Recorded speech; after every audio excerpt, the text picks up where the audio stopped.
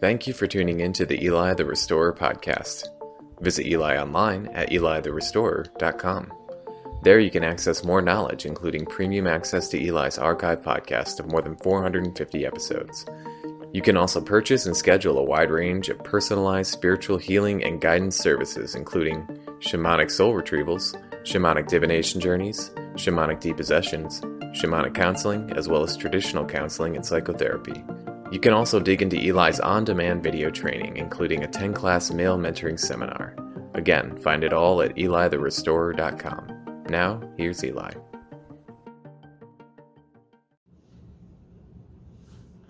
Hola!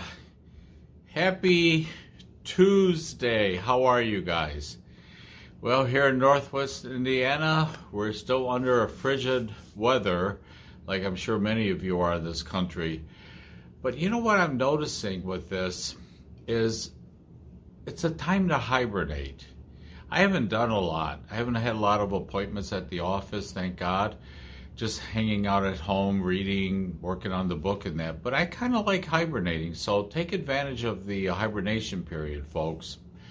So today I want to talk about a shamanic technique called a divination journey. I taught this to my students last month, and they're actually out there looking for volunteers to have one of these done. So in shamanism, we connect with what we call non-ordinary reality. This is like ordinary reality, this like what you're seeing in this video. And then there's non-ordinary reality, which could be the spiritual realm or the quantum field. And when we do a journey for you guys as shamanic practitioners, you give us an intention. And then we do the journey. So the way I do it, and I'm teaching my students this now, whether it's online or live, I have you guys record it. And I go to the either upper world or lower world with your intention. And I say it 3 times. And then I go on the journey, which is kind of like a dream state, but you're awake. And whatever happens in that journey is an answer to your intention or your question, if that makes sense.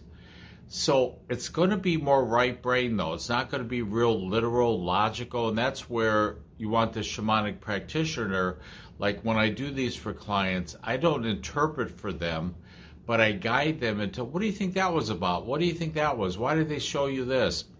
A couple of years ago, my brother and I moved into a new office. We had an option to leave the old center and go into this new office and that. Well, I wasn't sure what to do. I liked it and that, but I was kind of like, okay. So I had my friend Trinity do a divination journey for me. And I think the intention was, I'm looking for clarification on, is this the right location for us? And she did her journey. It was really powerful. She's great at doing divination journeys. But there was something in the journey that made no sense to her as the practitioner. So they had Humpty Dumpty in the journey for her. He was getting put back together. Well, that's what our office is about, helping people put back together. So what I saw in that, what the message was for me, was we rent this place, and it's a wonderful place. We can do our psychodrama workshops and a bunch of other stuff there. But we're helping put people back together from their fragmented soul parts or their, parts in general. So it's really a helpful journey. She didn't get what the Humpty Dumpty was for, but here's the thing. When I do a divination journey for somebody, I don't interpret, I don't censor. I just tell you, I narrate what's going on in the journey, and it's up to you, kind of like dream interpretation, if that makes sense, but it's specific for the client. So me, with Humpty Dumpty, I knew what that meant. She didn't, because that was for me to interpret that, if that makes sense. And we can journey on all kinds of things. Some of the journeys don't take long, maybe 7, 8, 10 minutes in that. Some are a little longer. And then we share it. So I don't write them down. I just narrate them. I've gotten good at being able to narrate them. It's kind of like being a sportscaster on the radio. You're not seeing the game, but if they're really good, you feel like you're watching the game. Well, that's what a shamanic journey should be, a divination journey for the client. They're able to interpret and hear like they're in the journey with you. And it's really fun to do. It's very energizing.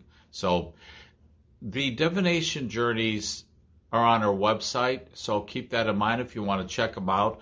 It was launched last Thursday, so we're still working out some little issues here and there. But in the near future, we're going to be able to do a lot of this stuff online for you guys, especially those of you that aren't in the Northwest Indiana area and you don't want to travel here. And we're going to have my brother Tim and I, and then Karen and Shailene and my friend Trinity. They're all really good at divination journeys, so you can kind of pick and choose who you want it to be done. And there's a small fee for it. It's not real expensive, but we got to pay the rent, that type of thing. I hate paying rent. I want to win that lottery.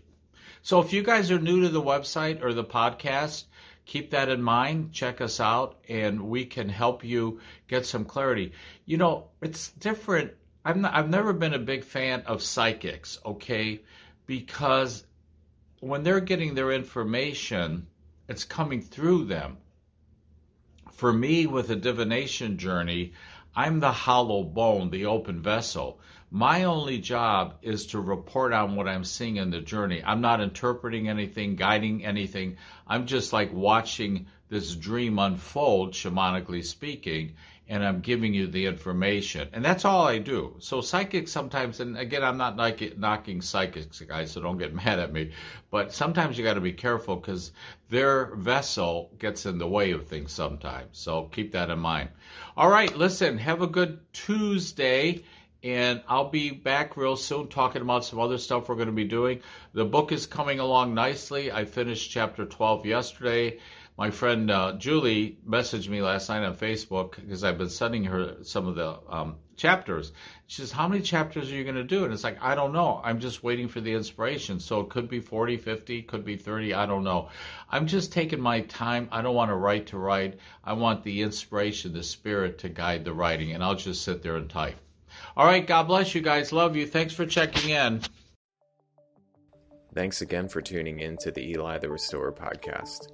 Make sure to visit Eli online at elitherestorer.com to follow along with all of Eli's latest posts and news. You can also get in touch via the links on the contact page. Thank you, and keep breaking the illusion.